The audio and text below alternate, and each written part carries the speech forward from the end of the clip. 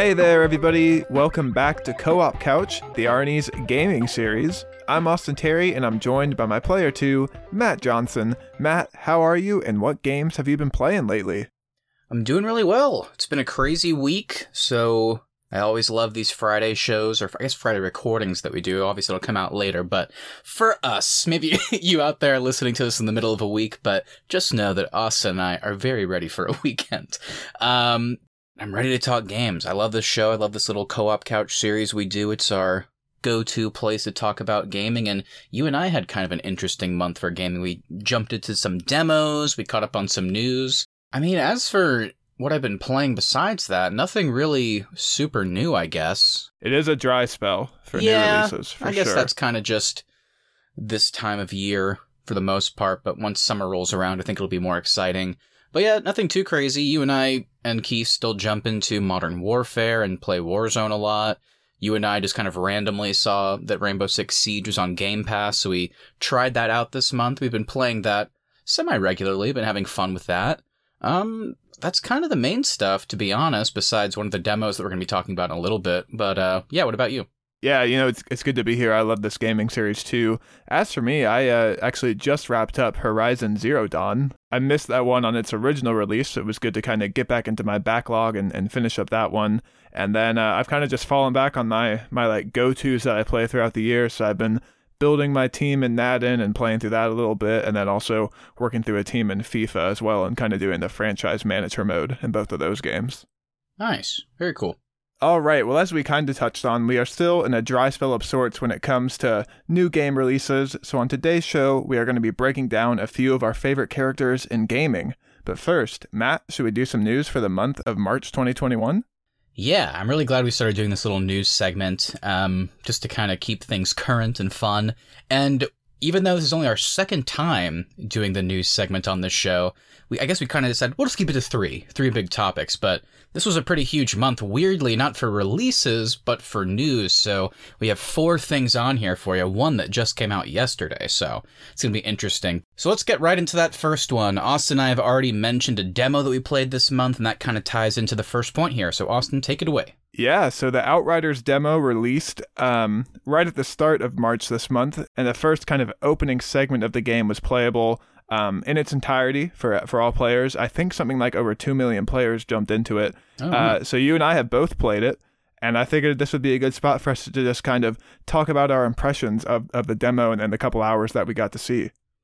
Yeah, for sure. It was a longer demo than I was expecting, and definitely not in a bad way, but for kind of a big, weird, open world, crazy RPG like this, I feel like they kind of gave us just enough to really sink into, including side quests. I think they gave us 4 side quests to do on top of the main storyline, if you want to call it that. So it felt like we really got to experience the gameplay enough, and I really enjoyed it. I had a good time playing it with you, and I know we've talked about when the actual game releases, we'll add Keith into the mix there, so that'll be fun. But yeah, it's just this crazy game with a story that I couldn't fully grasp, and terrible voice acting, but I mean, once you get past that, the gameplay is just so fun. I mean, you have really fun combat and gunplay on top of these crazy powers. So Austin, you want to talk a little bit about the powers, since that kind of seems to be one of the driving forces behind this game? Yeah, like you said, the story is a bit nonsensical and the voice acting is pretty brutal, but the gameplay is truly a blast. As for the powers, you and I each played as a different class. So I played as the Technomancer, which is kind of the class that can use some tech powers and set up turrets and has some like specialized guns that you can bring out for a certain amount of time. And then you, of course, played as the Trickster, which kind of has the warp around the battlefield ability, and you have like a slow motion time bubble that you can set up as well. Yeah, just so cool. I mean, again, the gunplay isn't revolutionary, but they did make it feel really fun and satisfying, which is certainly appreciated, since I feel like every third-person game is just you shooting a gun, so this actually felt really fun. But yeah, the powers is where things got really interesting. Yeah, like you said, I was the Trickster, so I can warp around the battlefield, but I can also get up close and personal and do this little slash that basically anybody I hit puts them inside this huge bubble. And you and I had some really fun moments where you would like drop a turret down, and then I would create a bubble around that, and then we would just watch your turret go crazy and kill everybody and watch them explode in slow motion inside the bubble. Just so fun. Yeah, we had a lot of fun too, because I had 2 types of turrets. I had one that shoots missiles, and I had another one that does freeze bullets and will slow people down in place. Mm-hmm. So we had a lot of fun like timing your slow motion bubble with the missile launcher and then watching all these enemies get hit in slow motion too. So pairing the powers together was a huge highlight too. I also really enjoyed the kill to heal aspect of the game because it is a cover-based shooter, but because you have to kill to heal, you're not just staying in place for the whole battle. So you're constantly moving and constantly trying to get like tactical advantage on the enemies that you're facing. Yeah, very true. And it definitely, at least for me, forces me to play a game a bit differently, which is staying in cover a bit less and, like you said, a bit more aggressive gameplay, which was really different but really fun and rewarding since you can watch the health build back up. And also a big compliment I'd give is that even though it's not super long of a demo, I still was kind of already getting into the whole customization aspect of my character, like picking up loot, outfits, different guns. Like I was getting... Again, it's probably like maybe 2 hours we played, but I was still really excited to see where I started versus what guns and like how my character looked outfit-wise by the end. So I'm really excited to see how many crazy amounts more options we'll have in the full game. There was somebody that they said already put 254 hours just into the demo. Like some guy's been playing it for like 15 hours a day. Yeah, it's crazy. I mean, just with how little of an area they gave us, I don't know what they're doing. But I guess good for you. I don't know. But yeah.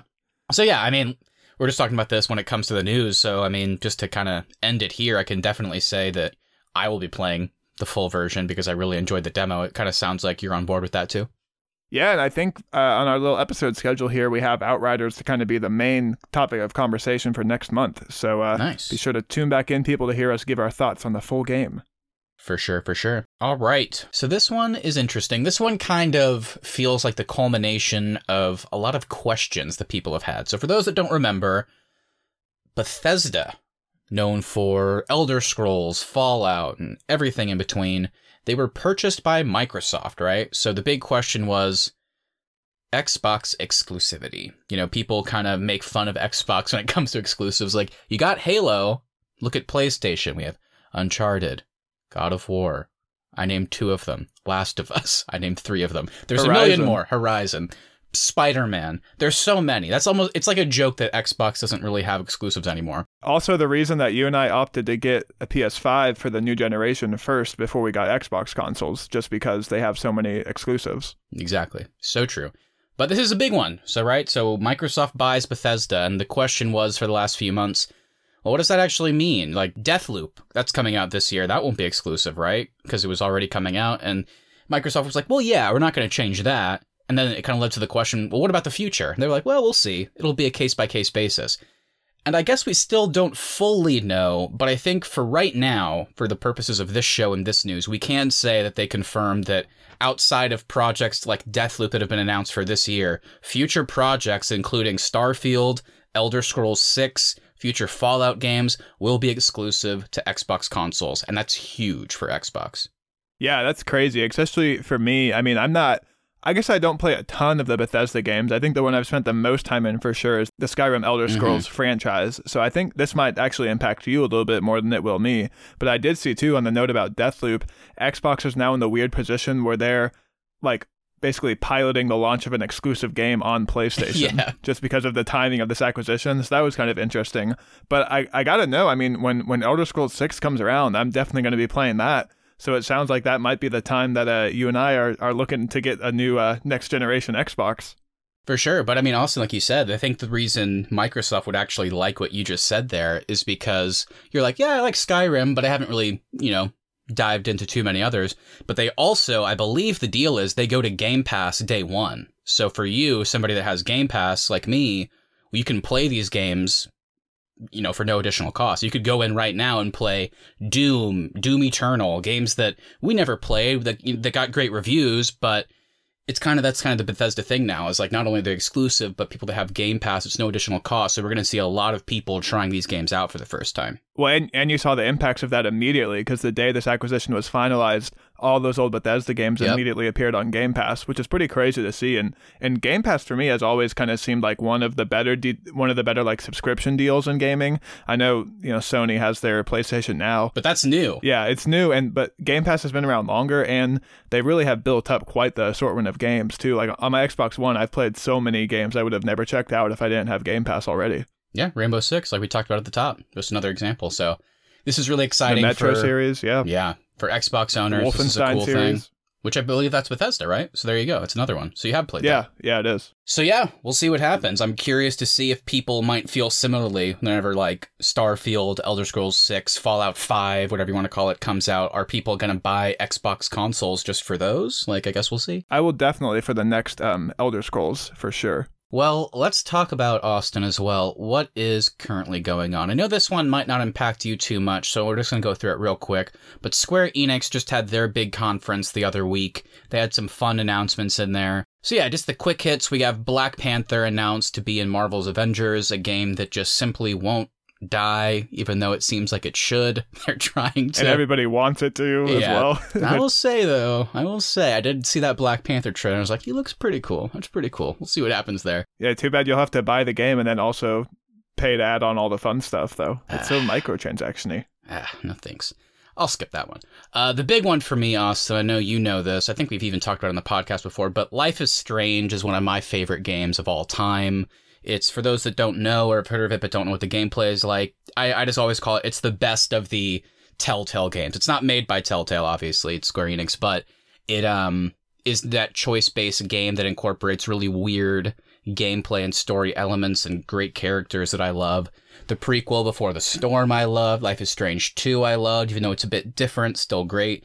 And so they announced the new one. It's not called Life is Strange 3, it's called Life is Strange True Colors. So I was confused, though. Is this a sequel or a DLC for the existing This is one? a separate game. So for Okay. all intents and purposes, it's Life is Strange 3. Yeah, so they just opted to go with a different title. And the power this time around, we've had time-based powers, fire-based powers, other crazy shit in this world. And this time, it's the power of emotion. You are a mind reader. You can absorb people's thoughts and it changes you. And so obviously this is going to be a day one for me. I love this series. I cannot wait to play it. So I guess more of my question was, Austin, as somebody that hasn't jumped into this series yet, any interest, not even with this one necessarily, just with the series as a whole? Just from everything you have told me, I definitely do need to give this series a chance. Every piece of content I've seen for this franchise, I've just never had any clue what's going on, in the trailers or anything. And same with this trailer. I watched it and I was like, whoa, that looks cool. And I was like, don't know how that works or fits into the game, but it sure does look cool. I need to give it a try. Yeah, and you actually, I didn't even think to bring this up, but technically you could wait to when Life is Strange True Colors comes out, because they did announce they're doing a cheap remastered version of Life is Strange 1 and the prequel for one package that will come out, I think, right before this new one. So maybe that's the time to jump in. Nice. Yeah. I think when that does come out, I'll have to give it a go. Maybe we'll do an episode on it. That'd be a great one for you and your wife to play. I think you guys would really have a really fun, kind of emotional but satisfying experience. So definitely want to play with someone else. But Austin, before we jump into the main topic, how about you run through our final point? Yeah, so they also did reveal there's been this new game going around. For a while it was just called Project Athea, but they did finally release the official trailer and title for the game, and we still don't really know what's going on. It kind of takes place in a futuristic, it looks like the world's kind of ended. The main character has some magical abilities, but they did announce that the new official title for Project Athea is Forspoken. Yeah. I mean, the big thing here, let's just get right to it, is the graphics here. This seems to be... And they look like shit. Oh, you think so? I don't know. I guess I am in the minority in this camp, but I think the scenery looks pretty impressive, but the way the character was moving throughout the trailer looked kind of really clunky for me. So I don't know, something about all the media they've released to this game, people seem to be losing their mind over it, and for me, I don't think it looks very good. I have a feeling this is going to be, you remember when the PS4 and the Xbox One came out, and Xbox had that Rise, Son of Rome game, and all the trailers looked insane, and then when it came out, people were like, oh, this kind of sucks. I have a feeling that this is going to be this generation of consoles kind of games, where they're teeing it up to show off all the capabilities of the brand new console, and then it's really not going to be that great of a game. That could happen. From the gameplay that we have seen, it's been more about the graphical fidelity as opposed to the actual gameplay content. Even in this recent trailer, it's we saw maybe 7 seconds total of using speed powers and all this crazy stuff. So it's very hard to tell what we'll actually be doing. And then the rest is just panning shots. Yeah, and I think the scenery looks pretty great, but the actual character movement to me looks really wonky. And maybe it's just a frame rate thing. Maybe I'm just not used to the new like speed that the games can run at. But to me, it just kind of really taken me out of it. Yeah, that took me a long time to kind of have my eye adjust to. So maybe we'll see. But I do want to hear your thoughts on it though too, because that's kind of what I thought of the trailer. But it sounds like you're kind of on a different level than I am. I don't really have any additional thoughts. I just think it looks really good. I'm not talking about gameplay. I was kind of just so blown away by the graphics. Like, wow. Because they showed in the trailer, they showed the actress that's playing the main character, and obviously they used their likeness, and seeing how similar it was in live action versus in the trailer, I was like, wow, that's crazy. So this is one of those games, I think you could be right. It could be one of these weird semi-close to launch titles that, what's it really for? Just to show off the graphics? But I'm hopeful it's something else. It's hard to say since we don't know much about the story, and the gameplay we have seen looks cool to me. I like the traversal, looks really interesting. The crazy scale of the powers looks really cool. But again, we've seen so little over a couple trailers now. It is hard to say. Yeah, I kind of agree. With my luck, it'll probably be that thing where it comes out and it's like the best game ever made. And then I'm on a recording somewhere saying it looks like shit and it's going to be bad. So that's what we want. We want controversy. Okay, Matt. So we did get a big piece of news that dropped yesterday, and it revolves around a franchise that you and I both love. Looks like Sony has some Ghost of Tsushima news. You want to tell me what that is? Yeah, that's kind of almost all we know. We have a little bit of an extra piece, but yeah, so Sony is developing Ghost of Tsushima as a movie. The extra exciting bit of news there, though, is that John Wick director Chad Stahelski will be their director for now. So it sounds like, who knows when this movie is going to be scheduled to come out, but for right now, he's attached to direct. So if you're a fan of John Wick, how characters move in that, same with Atomic Blonde, I guess he did Deadpool too, you can kind of see some elements of the samurai fighting. So I'm curious how that will go. Austin, I know you didn't finish Ghost, right? Or am I forgetting that? Is that wrong? I'm still working my way through it. It's taken me a lot. I've loved everything I've played. I'm kind of burnt out on open world games, so it's taken me a while to really finish it up. Yeah, no, I feel you. I'm kind of having that burnout too. But the thing that's most exciting about this, I think you would agree, is thinking about John Wick, how characters move, and then thinking about that same director, like doing the choreography here for the gameplay in Ghost that we love so much. That sounds pretty exciting to me. Oh, yeah. I think this is a perfect choice to direct this movie. I can't wait to see what he comes up with for the sweet, like, slow samurai fighting. I think we're going to get some really cool action scenes. Oh, I can't wait. I love it. And I got to know, Matt, do you have a dream casting for Jin Sakai? Because I have one in my mind that I kind of want to run by you. How about you hit me first? I haven't thought about it.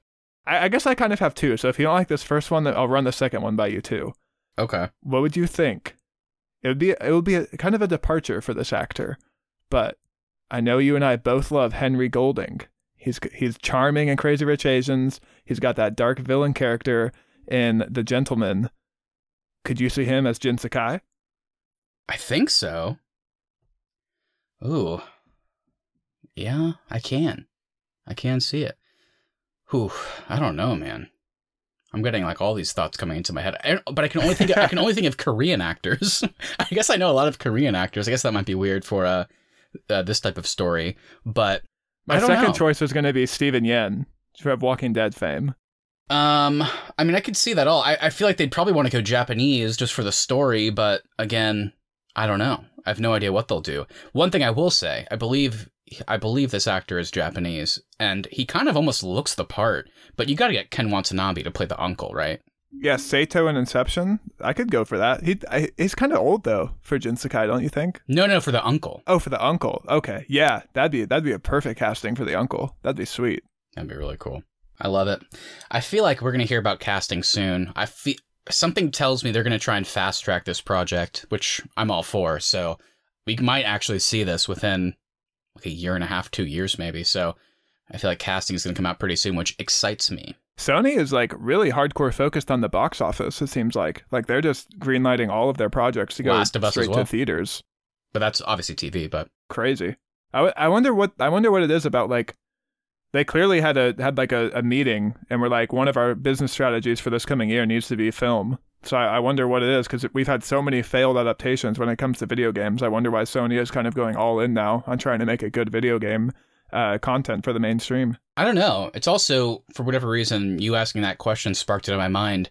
I won't spoil it for you, Austin, but all I will say is the ending of Ghost of Tsushima, they could do a sequel, but if they didn't, I'd be like, okay, it was left open enough at the end that I wouldn't be surprised if they didn't.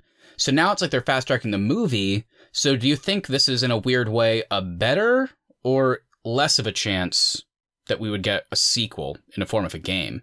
I guess it depends if they're just doing the game for the movie, then I think it's still a pretty good chance you get a sequel. But if they're telling a new story, then maybe they're going to be like, well, we're going to end Jin Sakai's story in the movie. Okay. Yeah. I'd love to play another game. Obviously, I kind of have the open world fatigue as well, but I'd be curious what a sequel could be. And regardless of if we don't get one or not, I really enjoyed the game enough that I would like to see a live action interpretation and maybe some different story elements. So I think it could be cool to see that story condensed down to a couple of hours. I think they could really nail it. Well, I think at the very least, Chad Stahelski will give us some pretty sweet samurai fighting. So I am excited for that element of this project. Me too. All right, everybody. Well, those are kind of the 4 kind of big news stories that jumped out at us for the month of March. Let us know on Instagram at the Arnies what news stories were some of your favorites this month, and if there was anything you wish we had included. And my friend, we're going to go ahead and roll some segue music, but when we come on back, it'll be time to talk about some of our favorite characters in video games.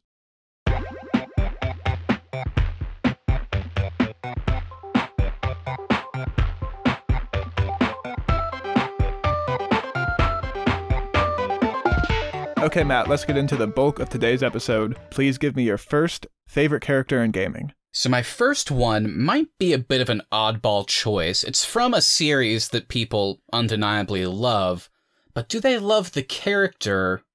Because there is a bit of a personality vacuum, if you will. I said yes. I love this character, and it is Link from the Legend of Zelda series. Notably, not much of a talker, and by that I mean not at all.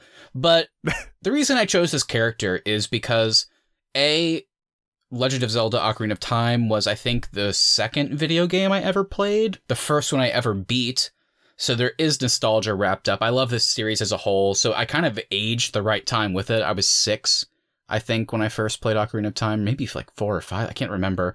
But, so as I got older, I started to appreciate the games more and more. I love the design. I love how this character is included in all of his stories, almost like this weird reveal that he was destined to be a part of it, but he came from such humble beginnings and sometimes just came from a completely different, almost land altogether, it seems, like a village. And it's like, oh, actually, you're the savior of this world. It's like, oh, that's pretty cool. And seeing how they rise to that occasion.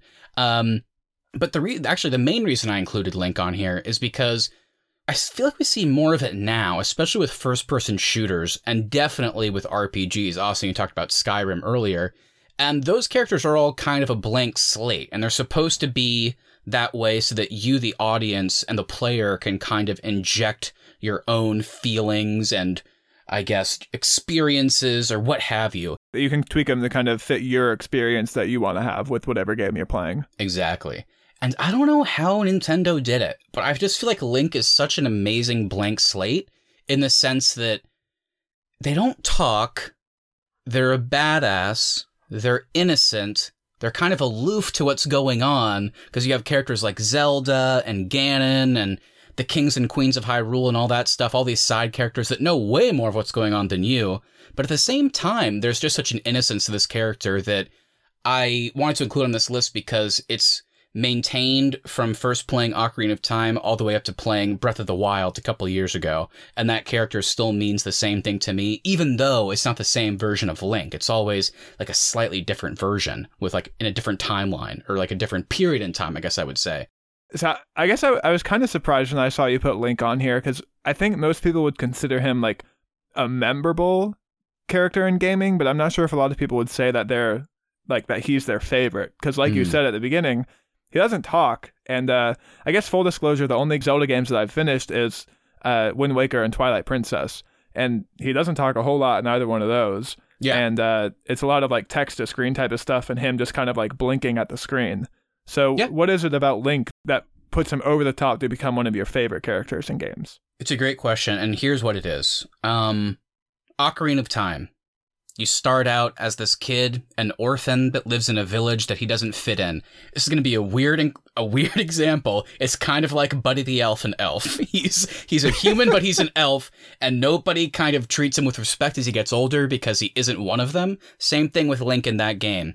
And looking at him in the beginning of that, then being given his mission slightly later, being like, what? I didn't realize I was anybody. And then by the end of the game, he's now an adult watching Zelda behind this ring of fire, and he's charged with taking down this huge pig humanoid figure that's trying to destroy the world. And the slow motion sequence of him picking up the Master Sword, slashing him twice, and then stabbing him through the brain.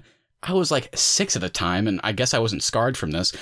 And then it's just the arc is so badass. And like you said, how they were able to make that believable, that transition, and him willing to take up that call without him saying a word is pretty cool. And you get very similar arcs in Wind Waker, Twilight Princess. He comes from way outside of Hyrule, and by the end, he's tasked with taking down Ganondorf or Ganon, these incredible villains, and he just vanquishes evil. And he just accepts his tasks with I guess I'll try, and then he kind of comes to the challenge. And you as the player feel such satisfaction with that too, because you're the one actually controlling it, and it feels like such an incredible character arc, but also an arc for you as the player, because you're having to do such crazier things as compared to the beginning of the game. So I think that's why the character always works for me in any iteration of the series.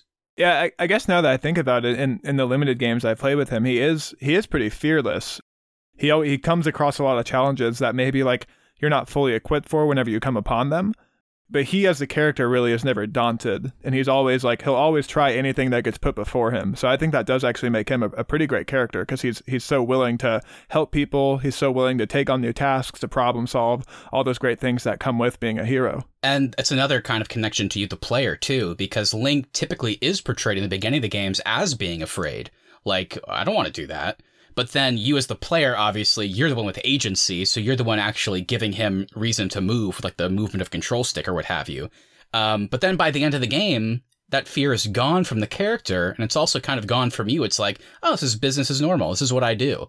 So it's kind of this weird thing where you and Link, since he's the blank slate and you're the player, are kind of going through this journey together in a weird way.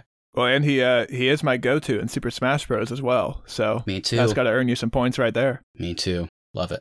All right, Austin, what about you? Did you go with a blank slate? Did you go with someone that doesn't talk for yours? I went with a character that you actually do hear the voice of, and it is some pretty incredible voice acting at that. Okay. I went with Aloy from Horizon Zero Dawn. She is the playable protagonist, and she is voiced by Ashley Birch. You may know her from the Borderlands series and the Outer Worlds, where she voices Tiny Tina and Parvati, respectively. I think she's also in The Last of Us 2, if I recall. She plays the pregnant lady that, spoilers, maybe lives or dies. Oh, does she really? Oh, wow. Yeah, I guess so, now that I'm thinking about her voice.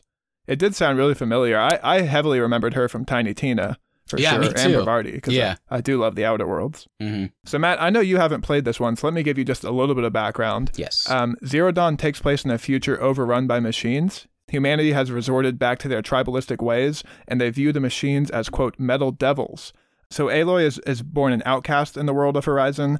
She grows up an outlander to one of the tribes, the Nora tribes, and she is raised by another outcast named Roast. And so because she is not raised within the safety of the tribe, she's kind of way better suited to survive in the world of Horizon, because she's taught how to fend for herself, and she essentially views the machines as prey where she can harvest resources from to better equip her gear. So she's way more suited for this world than any of the actual quote unquote normal inhabitants of it are.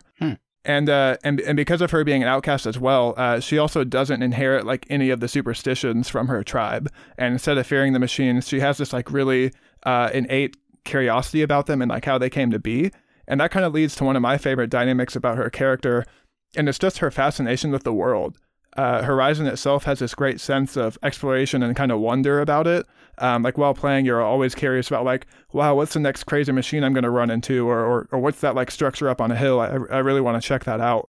And so anytime I would have this experience in my head, I would be so curious and thinking to myself wow, this is crazy. And then Aloy, the character herself too, would be so fascinated by the world that she's exploring that she would kind of be commenting on it at the same time I was thinking about it. So it was pretty cool, and it was kind of cool for like myself and the character to be having these like holy shit moments at the same time, essentially. That's really cool. No, I like that a lot. That's the type of characters I feel like I gravitate towards. So obviously I haven't played it, like you said. It's been one of those games, I'm sure you can relate, that you have downloaded, like you own it, you just have to actually start it. I just haven't done that yet with this one. But what about the story arc itself? Like whenever you, kind of like I just talked about with mine, by the end, did you feel like a lot of satisfaction with how that journey was as a whole? I don't want to spoil anything for you, but Aloy kind of does end up becoming, I don't want to say reluctant, because she was born an outcast, so she does have this like really strong desire to prove herself. But she does end up like kind of becoming the hero of these lands, and it is a pretty interesting dynamic because her tribe itself kind of rejected her from the time she was a baby due to the circumstances of her birth, and so she's kind of always been rejected by them. She seeks to prove herself to the Nora tribe, and then also just kind of like prove them wrong too. So she gets kind of sent out. There's this thing going around called the corruption, and it's causing the machines to become corrupted and be more violent than they would normally be. And this kind of in the opening of the game leads to a direct attack on the Nora community. And the Noras decide to send her out because she's a good fighter, and there's other reasons as well. She's essentially made what's called a seeker. And so she's sent out to seek the answers for why this corruption is happening. She's not really like a reluctant hero, but she's more of like, I'm going to prove you wrong. I'm going to prove to you that I'm not an outcast, that like I have all these skills, and I'm going to accomplish this mission. Yeah, I feel like, I'm looking at the list we have in front of us, and even with Link we already talked about, there is something really special, I think, with characters that, like you said, they're not necessarily reluctant, but they're just kind of, they seem like just one of the pack, right? But then they're kind of almost like plucked out of obscurity for this insane mission, and then watching them kind of go on that mission and change and develop and become more accustomed to it. I think there's something really special about those characters. I think there's a reason why so many characters in video games and media in general share that kind of journey, because it is so satisfying for you, the audience, and the player to watch that unfold. It's also really cool too, because she's really cocky and headstrong, and she's also so sure of her abilities because of the environment she was raised in. Okay. She's one of the best hunters in her lands, and she knows it too. So she's like so confident, so sure of herself. But then at the same time, she also has this like kind of heavy awkwardness and like almost social anxiety about her that I like hardcore related to. Like she hates being in crowds. She's way more comfortable just kind of out in the wilds on her own. There's a sequence of the game that kind of takes you to this huge city that exists within Horizon, and she's like not comfortable at all within this city. Again, because of her being an outcast, she really has like, she has no sense for authority either, and treats everyone the same, whether they are like a noble or a king or just somebody that you meet along the way. So I just found like just all these dynamics about her character really relatable and kind of latched onto her pretty easily. Well, yeah, like I said, this is one that I own, just haven't played yet, but that definitely sold me a bit more. I've heard good things about this character, but I feel really sold. So this is one that I'm going to have to play really soon, I think. For today's generation of consoles, like I think she's considered one of the best like new additions to the latest generation of consoles too. It definitely seems like it, yeah. And I'm sure for you that's even more exciting, just as somebody that's a fan of the character, because, you know, it's end of March right now. I would think within the year, not necessarily by the end of this year, but maybe by March next year, you'll be playing the sequel, so you can kind of see the continued adventures and the arc of this character. So that must be something you're looking forward to. Yeah, Forbidden West drops pretty soon, and I can't wait to check that one out. Yeah, that's going to be awesome. Okay, Matt, so let's go ahead and move on now. Tell me what your next favorite character is. Yeah, I think this character is pretty high up there. Not even just in this series when you think about protagonists, but I think if you look on lists, even by today's standards, this one is pretty high up there when it comes to best video game characters of all time.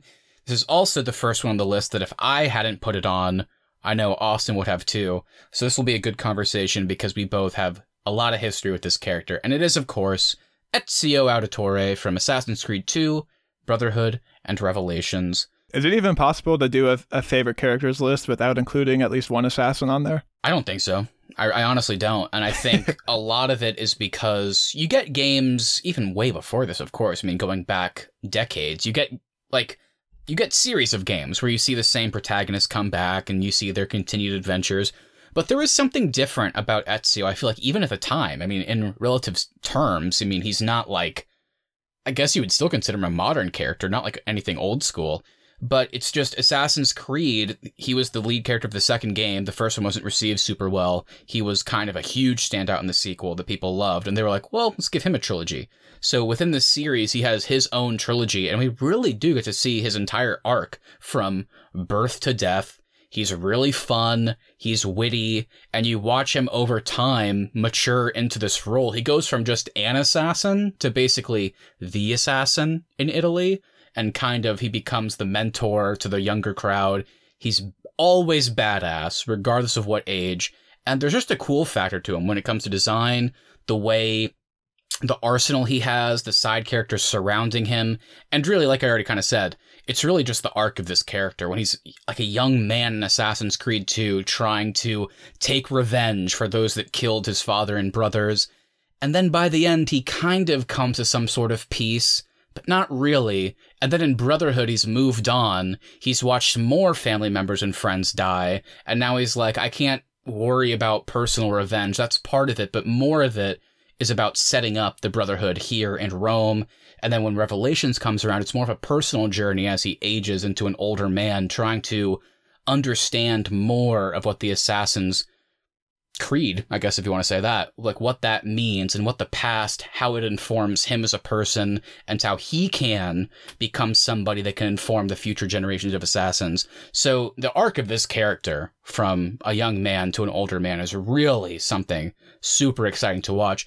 And on recent playthroughs, recent in the grand scheme of things, it's something I appreciate way more as I've gotten older. The arc that this character takes is really something special. So, Oz, I got to bring you in because this character is just as much yours as it is mine, because I mean, we both love this character. So what about you? What do you think about this character? I think the biggest thing with Ezio is just time. I mean, you get so much time with this character. You literally see his birth, and then you see his death as well. Like, you see his entire life, and that is kind of rare for a video game character. And not only that, but you spend time with him for 3 40-hour plus games. So it literally is this character's entire life. You get to see him, like you mentioned, as this kind of adolescent, headstrong teenager who has to kind of grow and mature and take responsibility for his actions. Very quickly, too. Yeah, very quickly, especially just in the circumstance of the way his life plays out. Mm-hmm. And then I think my favorite thing about Ezio is the fact that in Brotherhood and Revelations, he realizes that the assassins are going to have to change in order to kind of like evolve for this war that they're fighting. So he takes it upon himself to change the assassins and I guess bring them into the quote unquote modern day, if you will. I think that's what I kind of gravitate to the most about Ezio, is just working to change this age old regime to fit the current times. Yeah, such a great point, because Assassin's Creed 2 really is just kind of a personal journey for him. Nothing wrong with that. But by Brotherhood, there still is that element with Cesare, who killed his uncle. But at the same time, he's a bit of an older man. So really, as the game goes on, you're right. It really becomes more about setting up the assassins for the future and becoming that mentor figure and recruiting younger people to kind of move things forward so that he can even leave Rome in Revelations. I mean, if he hadn't done that in Brotherhood, then he wouldn't be traveling the world and figuring out more about the assassins, because he couldn't.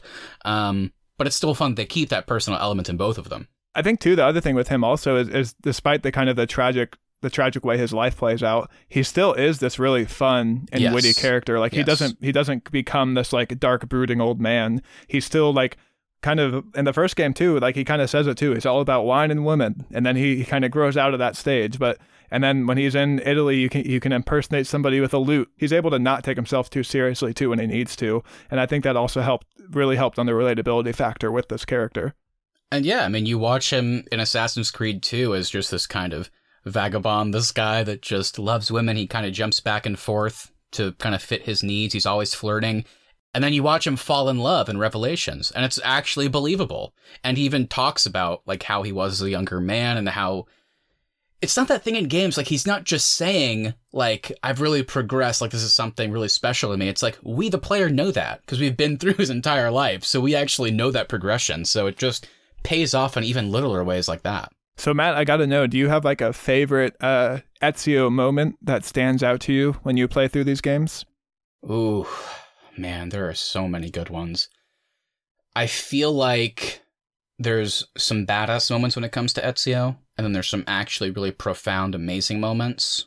The most badass one, I feel like, is him killing Cesare, and then him dropping him off basically saying, I won't kill you, but I'll let gravity decide, and dropping him off a wall. So badass. And then the profound moments. As I've gotten older, I really, really love that final moment of Revelations when he is with Altair and he realizes this information he was trying to acquire is kind of a personal satisfaction to him, but in the grand scheme, he's come to terms with, I'm not the person really meant for this. Somehow, I don't know how it works, but in the future, there's this Desmond guy that I guess can see what's happening, so I'm kind of a pawn in the grand scheme of things, but as I've gotten older, I have moved past that. I've moved past that weird moment at the end of Assassin's Creed 2 where I was like, who the fuck's Desmond? I don't know what you're talking about. I've made my own life, my own journey, made my personal relationships, and if that's the way things shake out, I hope whoever's watching in the future, good for you. I hope you can figure it out. I hope I did what I could. I just really love the journey that I've made along the way. And then in Assassin's Creed Embers, I think, the short film where you talked about where he passes away, he just has some amazing lines. He talks about, as an old man, he's like, I had time, but I did not know it. I had love, but I did not feel it. Just so many great lines that Roger Craig Smith delivered as Ezio, kind of reflecting on his life that are very profound and moving and emotional and really feel like the perfect way to end that character with some of those monologues. Yeah, I think some of the scenes that kind of stand out in my mind too is I love all his conversations with Leonardo as well. Yeah. Getting to watch those both of those characters' friendship evolve and grow is so fun. And all the Leonardo inventions too are so fun to use in Brotherhood. So yeah. That's kind of what stands out to me. It's really not any of the fighting stuff, as good as the fighting stuff is. It is just these individual character moments with Ezio. And it's funny because, I mean, you and I have talked semi-recently when it came to Valhalla. We've talked about how the modern characters are really great in their own right, but it does make me long a bit for the days like this where the characters were less of a blank slate and we got more kind of really in-depth character arcs. And I know, Austin, for you, that's one that must play into your next choice, which may or may not also be an assassin. You want to break that down? Yes, it is another assassin, unfortunately. I don't think there was any way for either one of us, being huge Assassin's Creed fans, to do this list and not have two assassins on here. But one of my favorite characters is Edward Kenway, who is the playable protagonist of Assassin's Creed Black Flag. He is voiced by Matt Ryan, who you may know from playing and voicing John Constantine on the CW and the Justice League Dark animated movies. Great voice. Great voice. So let me just run this down really quick. Black Flag is set in the Caribbean during the golden age of piracy. The game finds Edwards and other famous pirates trying to establish a pirate republic on the island of Nassau, and Edward unintentionally joining the Assassins and Templar battle. So one of my favorite things really is about Edward is kind of how his journey starts. I love how he just accidentally stumbles upon the assassins. Randomly killing one and seeing an opportunity to profit by impersonating them feels totally in line with both the pirate world that Ubisoft is trying to establish and then also what you learn about Edward's character. It seems totally intentional and something that he would for sure do. I think it's also important to remember that at the time we are coming off of Assassin's Creed 3, where the main character is Connor, who is brooding and mopey for the whole game, and Edward is really the polar opposite of that. He's this charismatic and witty pirate who is really off kind of chasing his own dream of fame and fortune in the West Indies. Yeah, I believe this game started a bad trend, which is particularly when it comes to the modern games, which is the characters aren't really assassins, and when it comes to Eivor, it's do you want to be an assassin? It's no. It's okay. But Edward does. No, I agree with you. It's he chooses. Yeah, what I'm saying is I think in the future they took the wrong things away from this character. Yeah. And this character was so strong.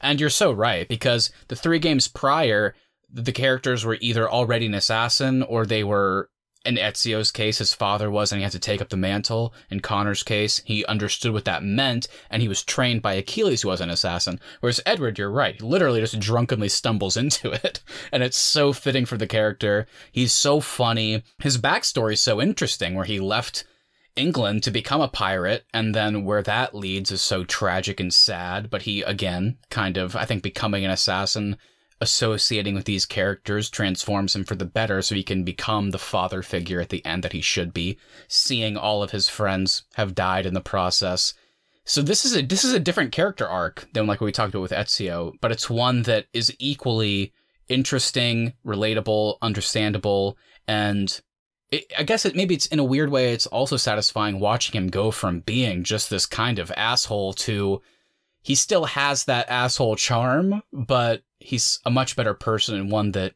is almost like way better to play as the game goes on because he kind of accepts that role. Well, and he's also just so fun. Yeah. Like similarly to what I talked about with Aloy, he has this love of what he's doing. Like he loves exploring the Caribbean. He's also one of the few assassins who is like kind of doing their chosen career. Like he's doing what he wants to do. Mm-hmm. He really enjoys captaining his ship and like sailing the high seas. He enjoys fighting and is really good at it. And he likes finding treasure. He likes like doing all the hunting stuff. And he also loves his crew and like being a pirate captain is what he feels like he was born to do.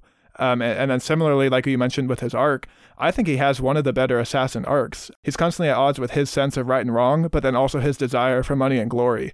And for the majority of the game, we see this desire for money win out, and it causes him to kind of slowly lose everything. And I like how this inner conflict really does eventually kind of cause him to give his life to a cause bigger than himself by choosing to officially join the Brotherhood.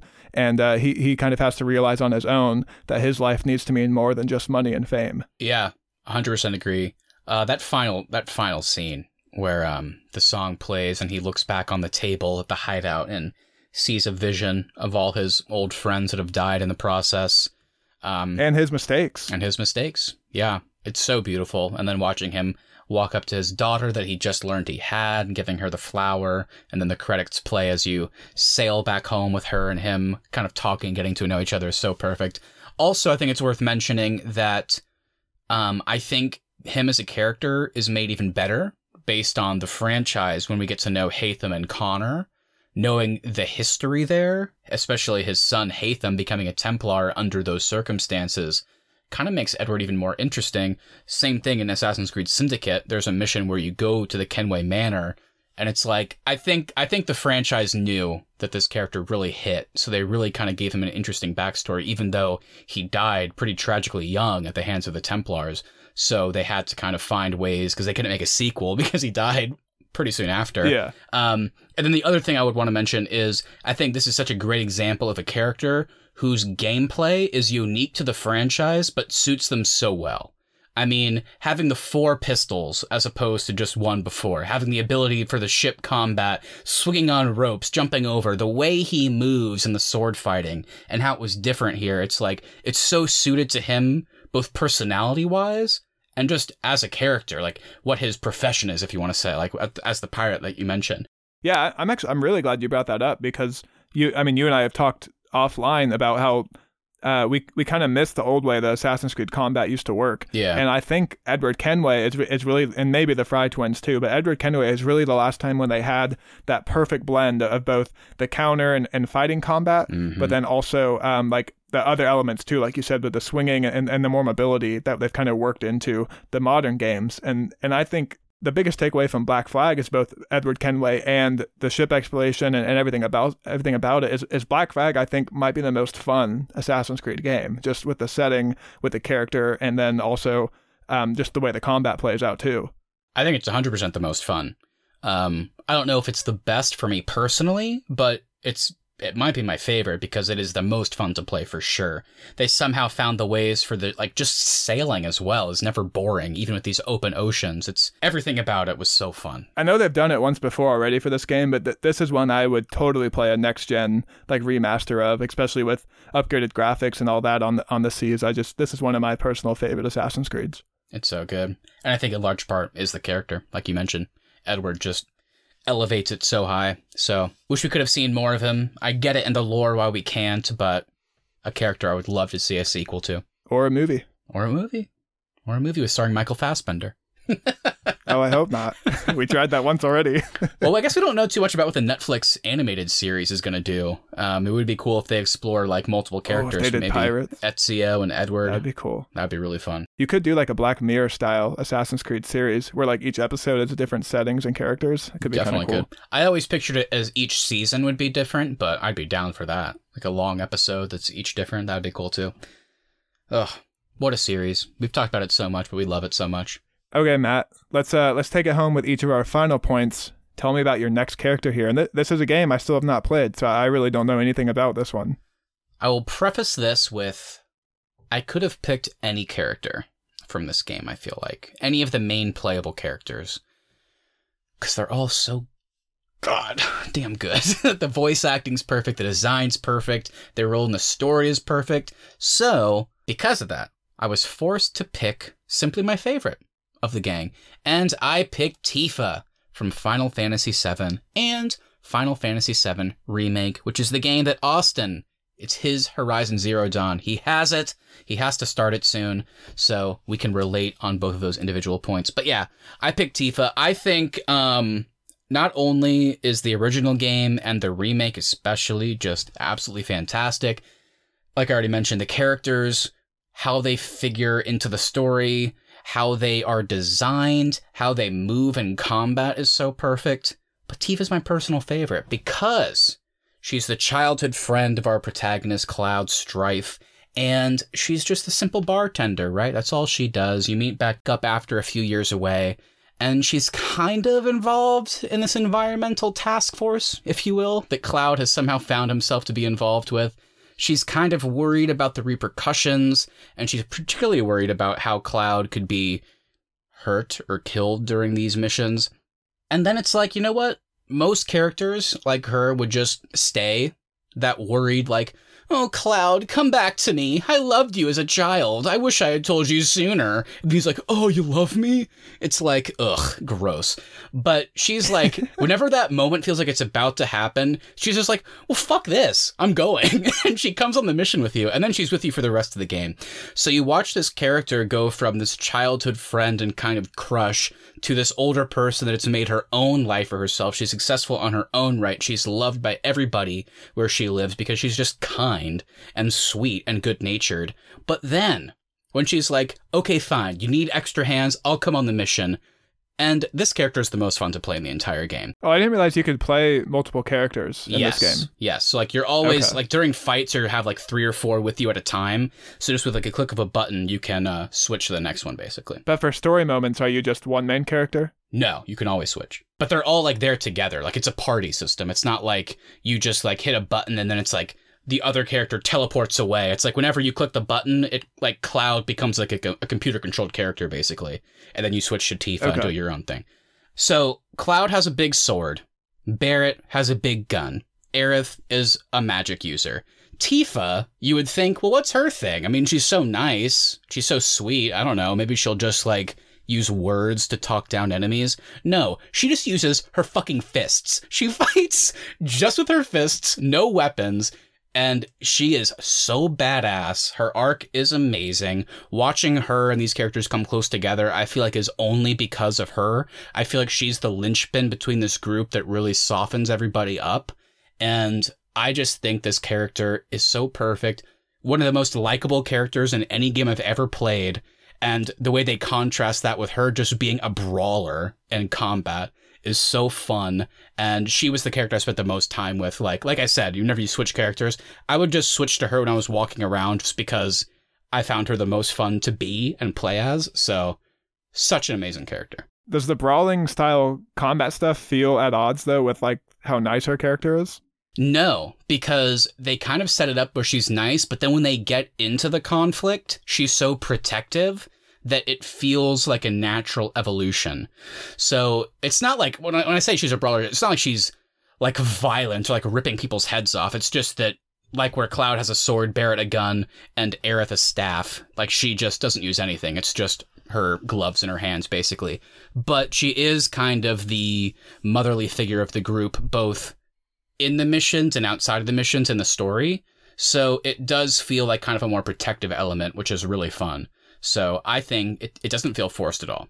I guess the other question I had too is with like the ability to switch between multiple characters throughout the game, do you learn enough about Tifa and like her backstory and her arc for her to really make an impression on you? I'm assuming you do since you put her on this list. Yeah, so in the original Final Fantasy VII, that's less of a concern because you get the entire story in that, and it's great, and she's amazing and interesting, and the arc feels real, and whenever you get flashbacks to the past and they reveal certain things that may or may not be true, it feels both fascinating and intriguing, but also it never goes against who the character is at their core, which is important to me. And in the remake, which is kind of just part of a trilogy, I think it will be, they're giving us just enough of the backstory and the flashes to understand where they came from, how they ended up in the present of the story whenever Cloud reconnects with her. And yeah, so by the end, we don't have all the information, but the game does a good job of focusing on them enough that we get all that. And it's the same thing with the rest of the characters, because there's only 4 main playable characters in this first part of the remake. So it's not like overload or anything. And Tifa definitely, I think, comes out of the game as the highlight. Nice. Yeah, this one, like you said, this one is one I've had on my console for a while, and I just need to open it up and play it. I think you'll love it. I'm really excited to hear your thoughts whenever you get around to it. Well, I think you'll love Horizon Zero Dawn, Exactly. And you should play that. I will. All right, Austin, so we are winding down the show, but of course you have the last, final, but certainly not least pick. Hit me with your final character. Okay, so this last one might be kind of quick. Similarly to what you talked about with Link kind of being this blank slate, and how you mentioned how a lot of these type of characters occupy first-person shooters. My last favorite character here is also the main character of a first-person shooter, and it is BJ Blazkowicz, the playable character in the Wolfenstein series. He is voiced by Brian Bloom, who also voiced Captain America in the animated Avengers series. So Matt, I don't know how much you know about this series, but Wolfenstein takes place in an alternate reality where the Nazis turn the tide of World War II and begin to conquer America. Mm-hmm. And BJ, also known as Terror Billy, is a member of the Resistance, and you play as him and you kill a shitload of Nazis. I think the thing that makes this character memorable and one of my favorites is the fact that this character should not be memorable and should not stand out in your mind at all. It's a first-person shooter, so you hardly ever see his face, and the character primarily exists so that you, the player, can use a bunch of different guns and do a bunch of different shooting. But Bethesda, when they kind of remade and remastered this franchise for the new generation, they chose to take this baseless character from the 90s and try to develop him more and really give him an arc. So he's full of all these internal monologues that only you, the player, can hear. So like while you're going through a scene, he will intentionally be commenting on stuff, and you'll like kind of know how he feels about the current situation that he's in. Throughout the game, he constantly gets like more and more of the odds stacked against him, and he uses these monologues to both like psych himself up for coming fights, but then also comment on like dead allies or like the Nazis' cruelty. Yeah, I really like that. You know, I feel like that doesn't always work, particularly in first-person shooters, like you said, because when you're not seeing somebody, it can sometimes be jarring whenever they start monologuing or talking. Yeah, but in the cutscenes, though, I do want to be clear, though, because you do see his full character in the cutscenes, so you do have a sense of what he looks like and kind of like what his face looks like. Yeah, I was going to say, though, I like that, regardless. Even if we hadn't seen his face, I think that's something that isn't done enough, and they're utilizing the first person for the gameplay, but that doesn't mean you have to sacrifice the character, and clearly they didn't, and it worked for you because they made it on the list for you, so that's really cool. I mean, that's honestly a huge selling point for me in first-person shooters particularly. Like, getting actual characters is something we never do, I feel like. And he has some really great really great character moments. The internal monologues are a pretty stark contrast to like what the rest of the game sees. To his allies, BJ is like this unstoppable force. And the rest of the team like kind of only really sees that. But internally, he gets pretty vulnerable. Like he's constantly worried about his team, and he also has his love, Anya. She's a member of the team too, and he's like constantly worried about her. For a majority of the second game, he's dying, and like for the latter half of that game, he kind of shuts himself off from her, and he feels terrible about doing it. But he's also saying like, you don't have what she needs, like you're not going to be here for her, so you have to do this as hard as it is. So like he has these really deep and like interesting and like introspective character moments that only you, the player, can hear. So it kind of feels like you're in on this like kind of secret thing about BJ as well. That's cool. So you feel like because this is a series that does have 2 entries at this point with this character, you feel like they were able to maintain the interest over both of them? Yeah, I think he gets way more interesting in the second game. Okay. The second game, they do a bit of a time jump and also change the setting. The first game has more memorable set pieces, I would say, and the second game has more memorable like character moments for BJ. The second game takes place in Nazi-occupied America, and right. And he has like all these moments where he like comments on stuff from his childhood, or like there's a couple of flashbacks in the second one too, where you learn more about his upbringing. And so it's just really interesting to play this character who left America to go fight the war, and how it's come back to a conquered America and like sees how much the Nazis have changed it. What do I want to say? I mean, that was really good. Like, I actually really want to play this now. I might have this downloaded too, now that I think about it. At least the first I think one. you do. I know I have the first one. I don't think I have the second one. They're on Game Pass, so there you go. That's why I played them, because they were on Game Pass. Yeah, I definitely will have to download the combat this too, dude. Like we were talking about with Assassin's Creed, Mhm. his combat, man, is so fun too. Like they did a great job with the shooting in this game too, and the weapons are fun, and it's so violent too. It's a great game. This is one I have to get into as well. And the third one, my friend, I haven't played it because I'm waiting on you. co-op, but the third right? one is all co-op. Yeah. All right, I'll get caught up to you and we'll do that. It sounds like a great character. You really sold that really quick, so this is one I'm going to jump into really soon for sure. Yeah, I would highly recommend it. Like I said, I went into this series really just hoping to have a shooter, take my mind off things, and ended up caring about this character way more than I expected to. That's awesome. That's awesome. I love it. I love it. Now, Austin, here's the thing, though. Oh, is that your Iron Man impression? Hey, dude, here's the deal. We have an Iron Man 2 episode coming soon. I'm going to have to workshop that a bit. You want my property? You can't have it. Oh, no. But anyway, with these lists, Austin, I do get a bit nervous because we are opening the floodgates for controversy. People are going to watch this. They're going to listen to this and they're going to be like, how in tarnation, partner, did you leave off some of these? So you know what, Austin? We're going to cop out a little bit. I'll just list some. We're not going to talk about them. I'm just going to list some that I really like and I know you do too. First of all, I said tarnation, the natural segue here. We didn't talk about John Marston or Arthur Morgan from Red Dead Redemption. Austin, do you like these characters or do you hate them? I hate them. No, I'm kidding.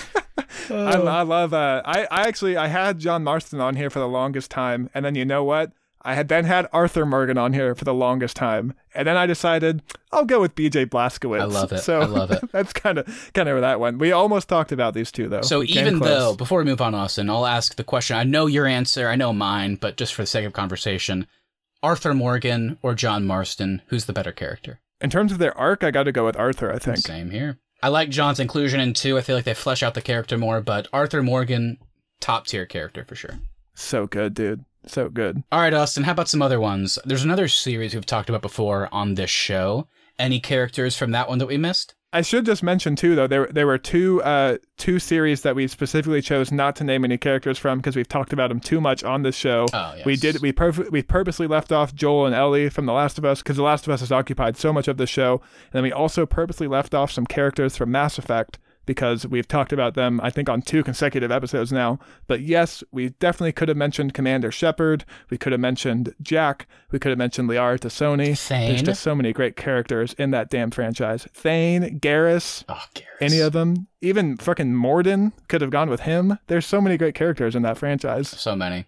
So, all right, Austin, I agree with you. I'm glad we left off those series that you mentioned just for the sake of conversation. But again, just like with the Red Dead one, I'm going to ask you, if you could only have one Last of Us character on your favorite / best video game characters of all time, who would you go with? It doesn't have to be Joel or Ellie. It can be another one, but you only get one. Who's it going to be?